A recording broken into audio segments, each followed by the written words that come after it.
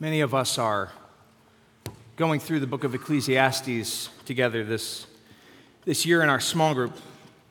And in Ecclesiastes 3, there's a curious set of verses that juxtapose one thing against the other and declare that there is a time for all things. And in Ecclesiastes 3, it says that there's a time for laughing. There's a time for rejoicing. There's a time for celebration. And that there's a time for mourning. And in this life, it's a curious thing given to us by God that at points, those times, they overlap. Those circles of joy and rejoicing and the circles of mourning and sorrow overlap with each other. And the thing that binds them, the bridge that for the Christian spans to both of those grounds is what? What is the thing that reaches from joy and celebration and gladness and is there and very much present as the foundation of joy and celebration and gladness and also of Christian mourning, suffering, and sorrow? It's the peace of God. It's the peace of God that transcends and that spans and bridges the chasm. And so this morning, congregation, I want to speak to you about the coming of the Prince of Peace. Jesus is our Prince of Peace. And I want to ask you this morning, what bearing does the Prince of Peace have on your life? How has the Prince of Peace changed you? How has he affected you? So would you stand with me? We're going to turn to the book of Isaiah. We're going to read Isaiah 9. Isaiah 9, verses 6 and 7.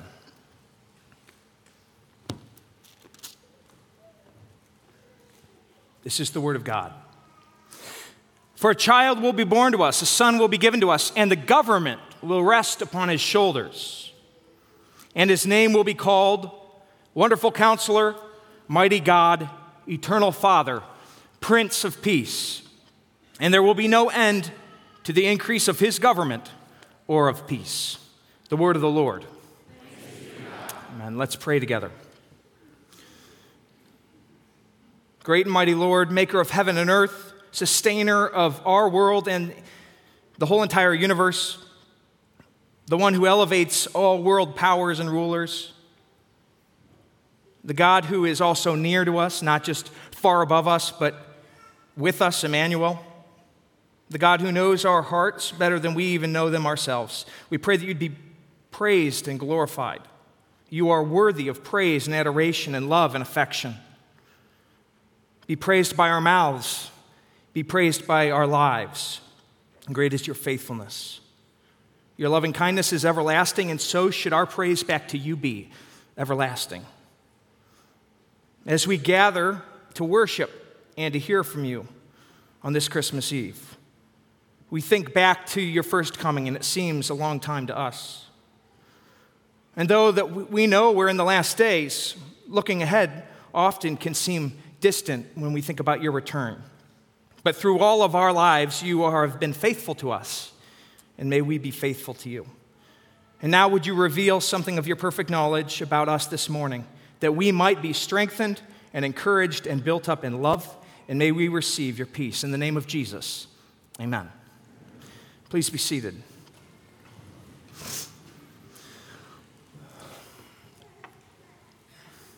Jesus is the Prince of Peace. Isaiah prophesies, saying that one will come who is going to be called the Prince of Peace. And he follows up that title with a description describing the effect of the one who is to come. There will be no increase of his government, to the end of his government, rather, or of peace. This isn't just a poetic description. This isn't simply nice sentiment. It's not potential. It's actual. It's not hypothetical. The fact that Jesus is the Prince of Peace is as real and as true and should be as meaningful to you as a Christian as the very ground that you stand upon. This isn't just alliteration made for some hallmark sentiment over the holidays. Jesus is the Prince of Peace. Jesus wants you to be at peace, to live in peace, to sleep in his peace. And yet there are many things that cause us, both large and small, to be restless, to cause us to be fearful, anxious. Recently, last weekend, we were hosting a Christmas celebration for my wife's extended family. And as we were making preparations, Aaliyah mentioned to me that somebody was going to be coming, somebody was dating somebody in the family, extended family, and that he was a doctor who lived outside of New York City. And she just told me Aaliyah just mentioned a few things about him. Yeah, he's a doctor. He's dating this girl. I don't know much about him, but I've seen they're going all over the world. They keep traveling all over the world. So I have just a few facts.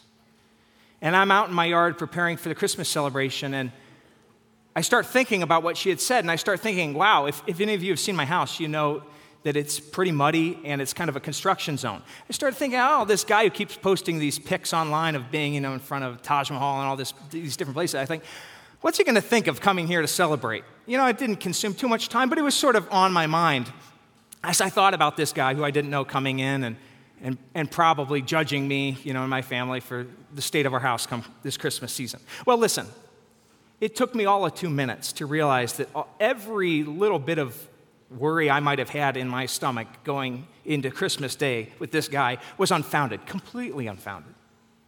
He's from Palestine. He's a Muslim.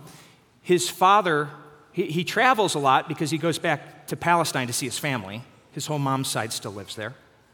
His father was sort of exiled out of the country years ago, and so they came to New York. And from there, his father got a number of low-paying jobs to try and make it. And he told me that his dad had 5 children, and they were all raised in a tiny little apartment in New York City.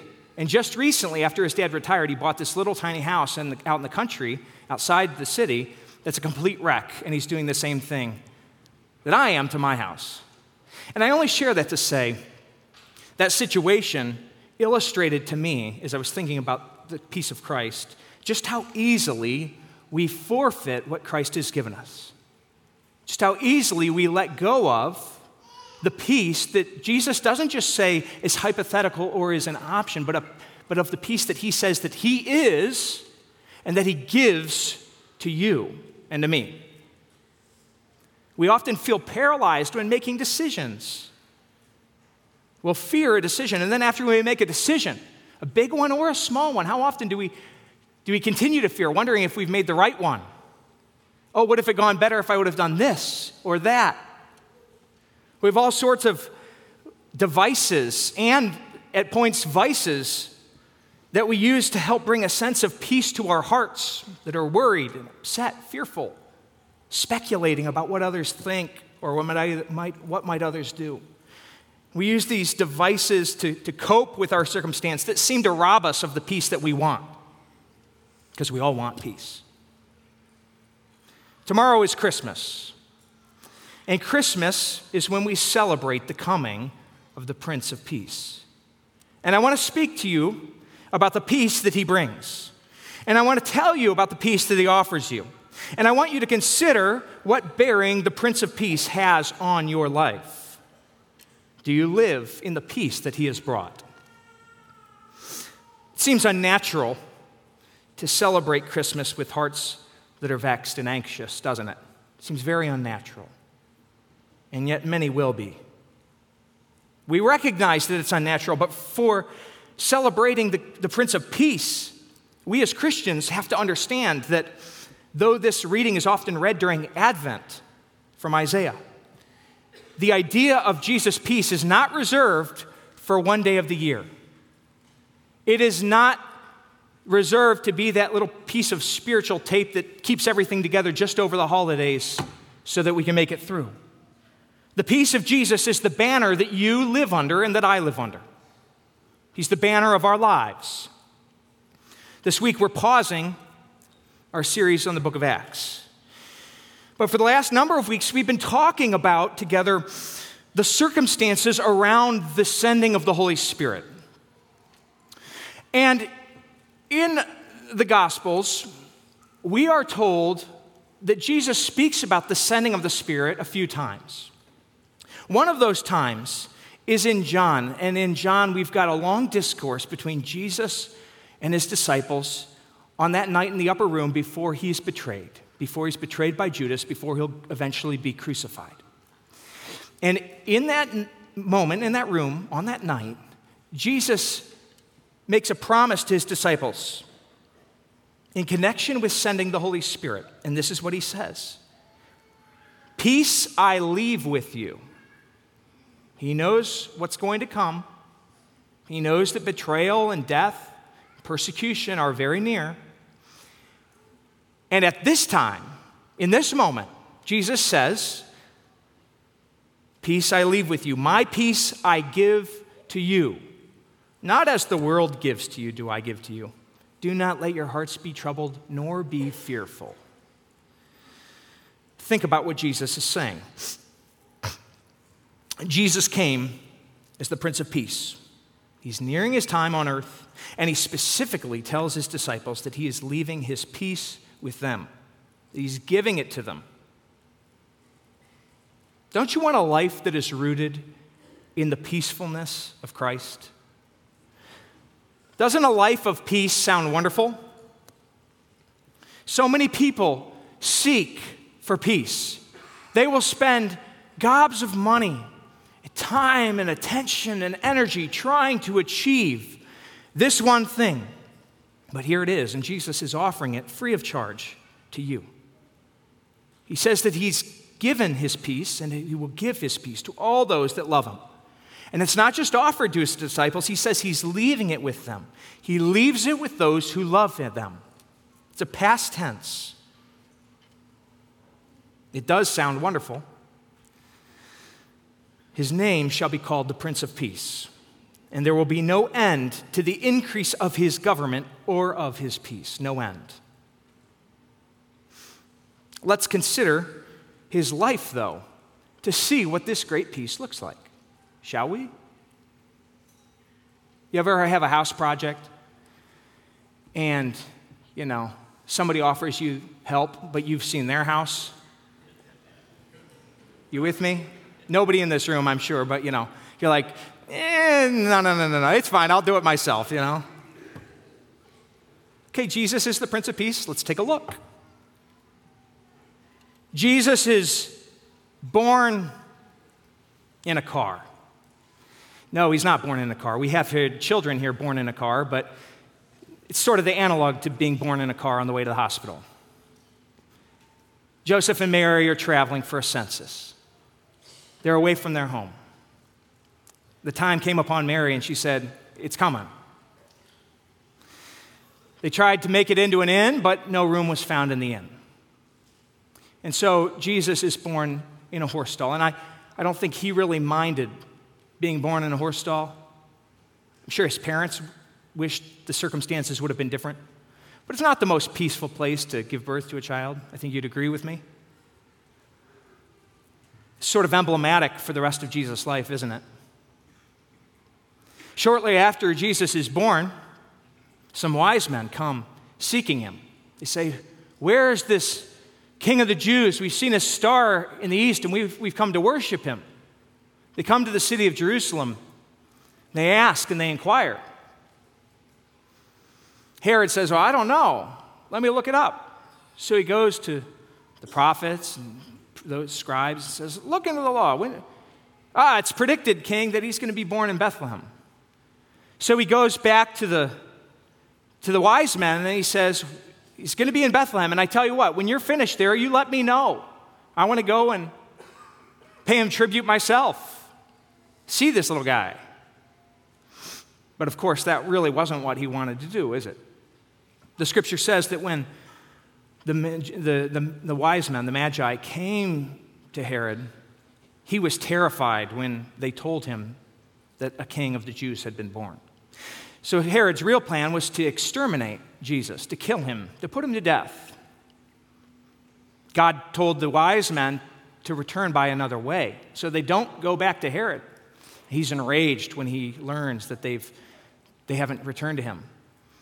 And sort of in desperation and in spite, he decrees that all boys that were born within 2 years of when the wise men had come to them should be put to death, thinking that that would get rid of his problem. And yet we know that Jesus was safe because God had told Mary and Joseph to flee to Egypt. And so shortly after Jesus is born, we have a little guy that was sought to be put to death, and now he's with his mother and father living as a refugee in Egypt. Egypt's a strange thing to think about, the very place that God had saved his people and brought his people out of many years before. And this isn't the end of the strife in Jesus' life. What happened later in life? Well, we don't really know. The Bible doesn't give us too many details about his childhood. We do know that he took up the profession of presumably his adopted earthly father, Joseph, and was a carpenter. And we also have reason to think that Joseph wasn't alive by the time Jesus was starting his ministry because we don't hear anything about him. And so we don't know much about Jesus' upbringing, but we do know that he probably experienced the loss of his earthly father at a fairly young age. And what happens after that? What happens after Jesus starts his earthly ministry? Well, the Gospels narrate that in great detail. You'd be hard-pressed to read through Matthew, Mark, or Luke, or John, and to come through them and at the other end think that Jesus lived a peaceful life. In fact, it would seem that the animosity and the hostility of Herod for Jesus as a baby was emblematic of everything that was to come. Jesus was constantly at odds with the religious leaders, wasn't he? They hated him. They mocked him. They accused him of all sorts of things that he didn't do. They accused him of being satanic. And remember, these guys weren't just on the periphery. These guys were not grouchy, cranky men trying to gaslight you from a keyboard 1,000 miles away. These guys were with Jesus in the temple. These men, his enemies, were walking amidst the crowd as Jesus would walk and teach throughout Jerusalem and on the roads outside. Few of us are called to live a life where the things we say and the things we do are scrutinized and turned over and examined like Jesus. Where everything we say is examined to see if anything can be exploited and used against us. The few who do have these sorts of experiences often retreat to private lives anytime they can because they know how excruciating and painful and hard that sort of life is. But Jesus didn't even retreat. Day to day, he spent with the people. Anytime they wanted him, he was there. Yes, at points he would go away and be with his disciples, and yet we see even in his example of when they come after him, he never turns them away. He's right there with the people, and he's right there with his accusers, his enemies, those that are seeking to pin him on his own words and actions. Where is the peace in that? Where is it? Of course, we'd like to think that everything was better at home, that with his homies, the 12, everything was cool, no issues, smooth sailing. Yet we know that that's not true either. How many times did they fail to understand the things that Jesus said? And as a father, I was thinking about this. How often do I get my peace robbed from me just by the very fact of the children whom I love failing to understand me? I was out on a project just a couple weeks ago, and the times I was most frustrated, it was only because there was a disconnect between what I was saying and trying to achieve and what my helpers, my boys, thought I wanted them to do. How many times did Jesus say, do you still not understand? Do you still not understand? Are you slow to remember the things that have been said, prophesied? And of course, then again, you have the infighting amongst the disciples, the comparisons that popped up from time to time, just like we may experience with children in our own home. And of course, even those that were closest to him, most precious to him, weren't always there for him. They weren't always dependable. Eventually, Jesus is going to be betrayed by one of his disciples. The Pharisees lie about him. They're going to concoct a plan to have him put to death. The Jewish people are going to turn against him. And in the end, they're going to exchange his life for the life of a notorious criminal named Barabbas. And Jesus is going to be publicly humiliated, mocked, whipped, scorned, hung up on a cross, ultimately forsaken, not just by the disciples, but in the moment of his death when he took the sins of you and me upon him, forsaken by his Father as well. My God, why have you forsaken me? Jesus' end in death is desertion and suffering. What peace is there in that? Isaiah would say in another place, he was despised and forsaken of men, a man of sorrows and acquainted with grief. And like one from whom men hid their faces, he was despised and we esteemed him not. Is this really the Prince of Peace? Sure doesn't look like him. Looking at his life, looking at the peace that he offers, I wonder if any of us want a part of his peace. But to think in this way, with this logic, with this rationale, is to think in the exact same way that the Jews of Jesus' day thought. It's to make the same tragic mistake about Jesus that they did.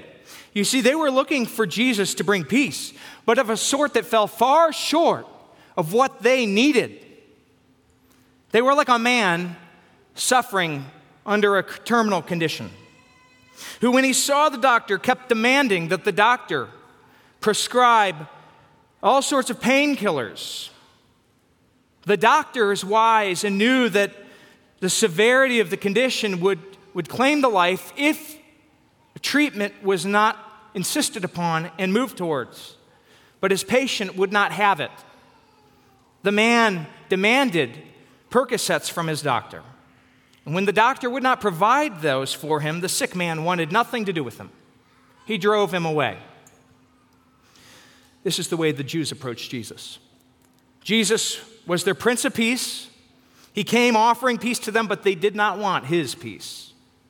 They rejected him and therefore rejected his peace. You may remember before Jesus would go to the cross, he would look out over Jerusalem and say, while crying and weeping bitterly, "Oh, if you had known this day, even you, Jerusalem, the things which make for peace. But now it's been hidden from you." Looking at Jesus' life, you might be tempted to ask, what does he know about peace? What does he know? The title doesn't seem fitting, does it? And yet he says to you, "Peace I leave with you, my peace I give you." What is the peace that Jesus is the Prince of? What is the peace that he offers to you? Jesus did not have peace with everyone around him, did he? He didn't have peace with nature either. He was hungry. He faced storms in a boat. He died a physical death. And yet we know that he is the Prince of Peace. I think that when many of us think about peace, those conflicts, those hardships, those sufferings are the things that we want to be taken from us. Those are the things we want removed from our lives. And while that desire isn't wrong, we know that Jesus has a peace that transcends our conflicts on earth. His peace is not the absence of conflict or tragedy or hardship, but it is the absolute assurance of God's good purpose through it. That is Jesus' peace. It is not the taking away of all hardships in this life, in the life to come, yes and amen. But here and now, no, soon and very soon, right? His peace is the knowledge of God's, an assurance of God's good purpose in all that is said and done. It's the knowledge that God, who loves us, is good and does good, as Psalm 119 says. It's the peace that is woven through so many of the Psalms on the tongue of David as he writes passionately about the hardships and the trials and the oppressions and the things that are said against him by his enemies. And yet, time and time again, rejoicing in the security of God, the God who is his refuge, his shield, his support, the one who loves him and knows him more intimately than he knows himself. The peace of God is the peace that caused Paul and Silas to sing while imprisoned. It's the peace of God that has allowed Christian men and women throughout the centuries to sing praise to God, even as they go through horrible trials in martyrdom. It's the peace of God that can cause you to be free from anxiety and fear in the midst of uncertainties and even tragedies. Many of us believe that if we would have this kind of peace, we would have this kind of peace if it weren't for our circumstances. But if Jesus is the Prince of Peace, then he offers a solution that satisfies not just part of our problem, not just symptoms of our problem, but that reaches to the very heart, the very root of our problem, and heals it. He isn't seeking to provide painkillers for your pain. He isn't seeking to try to take the edge off. He's given his life for you. He heals what is terminal. And therefore, we need to ask ourselves, what is the root of the matter that causes our lack of peace in all these various earthly circumstances? What is the cause of warfare between nations and offense between brothers? What is the cause of our work being toilsome and hard? What is the cause of people feeling like they're even strangers in their own skin? Peace, a lack of peace even internally that we can't understand or rationalize. What is the cause of sickness and death? What is it that causes those things? What is the heart of all these conflicts, the root of all of our lack of peace? The world lacks peace with God who is holy, holy, holy. Mankind, that we are all a part of, born into by nature, has been at odds with God since the fall. And as a result of lacking peace with God, many lesser things bring us turmoil. Without peace with God, many things cause us to be afraid. Without peace with God, we should live in fear of broken relationships and a lack of financial security and sickness and death, because if we don't have peace with God, then this is the very best there is. It all goes downhill from here without peace with God. What the Prince of Peace offers you, what he says it's yours this morning, is peace with God. His peace surpasses understanding. His peace is far beyond our ability to comprehend. It is the precious peace that Jesus had to lay down when he was forsaken for our sake, when the wrath of God was poured out on him. In his death, he gave up the perfect peace and love and union that he had with God so that you might have it, so that it might change your life from the very foundation all the way up. Peace with God. Therefore, having been justified by faith, we have peace with our Lord Jesus Christ, with God through our Lord Jesus Christ. This is the peace that Jesus offers to you. Do you want it? And I ask you that. Do you want his peace with everything that comes along with it? Do you want his peace? If you do, it's yours. It's yours. Jesus offers you the peace that he has with his Father. He offers you the peace of the perfect love that exists between the Trinity from all eternity into all eternity, Father, Son, and Holy Spirit. That peace, that union, that harmony, that settledness is yours. On Christmas, we remember Jesus coming to earth as a baby, born in a manger, born into a sinful world, a world filled with selfishness, turmoil, pain, suffering. He was born, and he bore all of that as God, so that he might give to you his peace. In fact, he went even further than that. Again, I want to underline the fact that he went further than that, and God made Christ, who was sinless, who was perfect, to become sin on your and my behalf, so that we might have the righteousness of God in him, and therefore peace with God.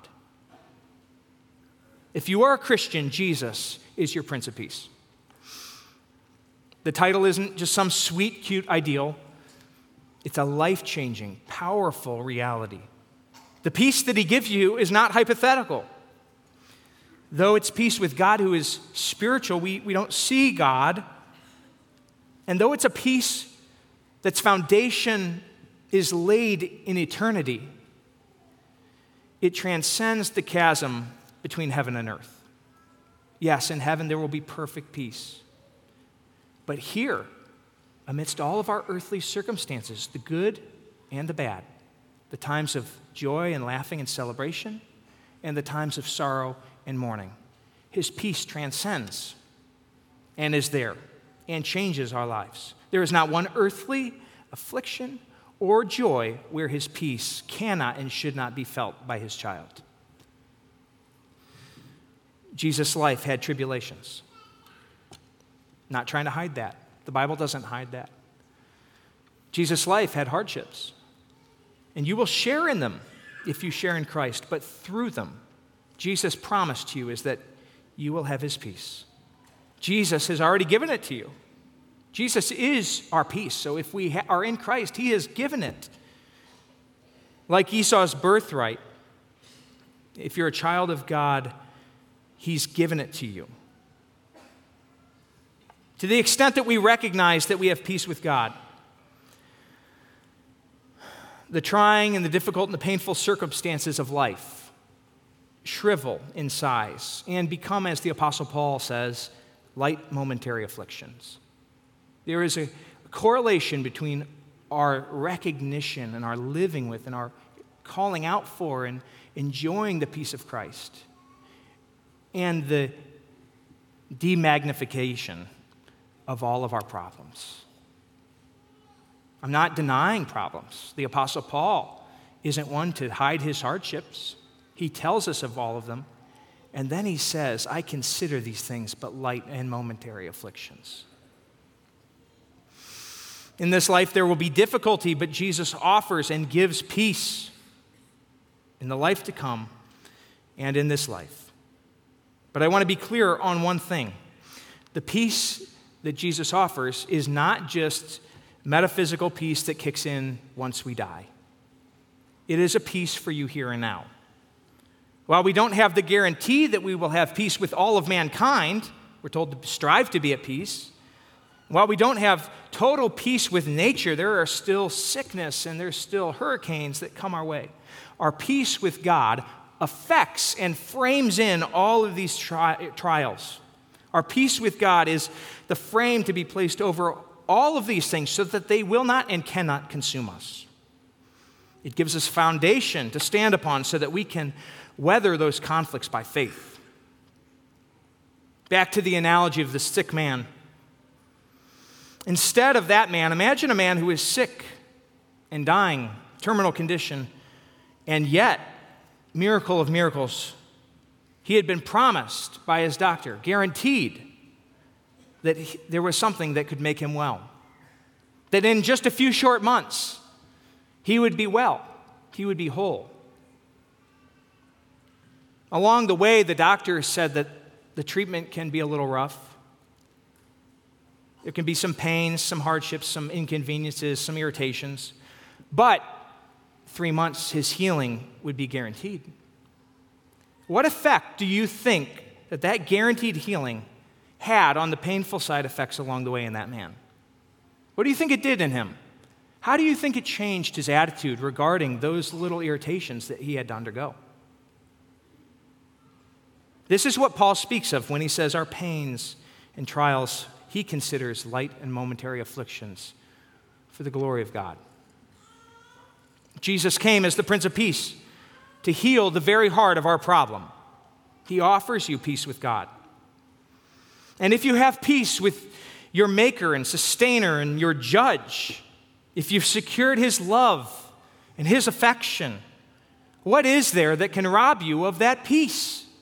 Jesus has delivered to you the most robust, sturdy, all-consuming peace you could dream of. Actually, like we already said, we don't understand how great it is. That's why God says that it's peace beyond all comprehension, peace beyond our rational ability to conceive and understand why.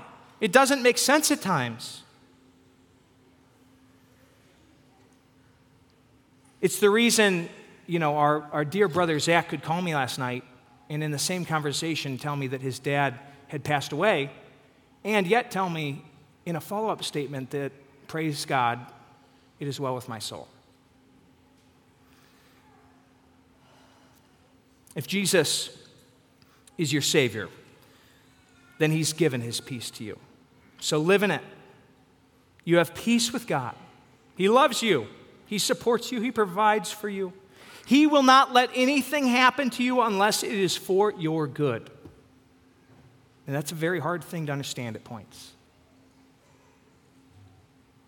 And therein is where we find a peace that's beyond all understanding. Live in His peace. In every circumstance, peace is given to you by Jesus. He is the Prince of Peace. And so here is what you're to do. Let the peace of Christ rule your hearts. That is what Paul says. Let the peace of Christ rule your hearts. It's been given to you. Let it rule your hearts and be thankful. Do not sell the birthright of your peace because you're hungry or because you're going through hardship. It's been given to you. It's a birthright of being a son of God, peace with the Father. The peace is yours through Jesus. Do not give it up.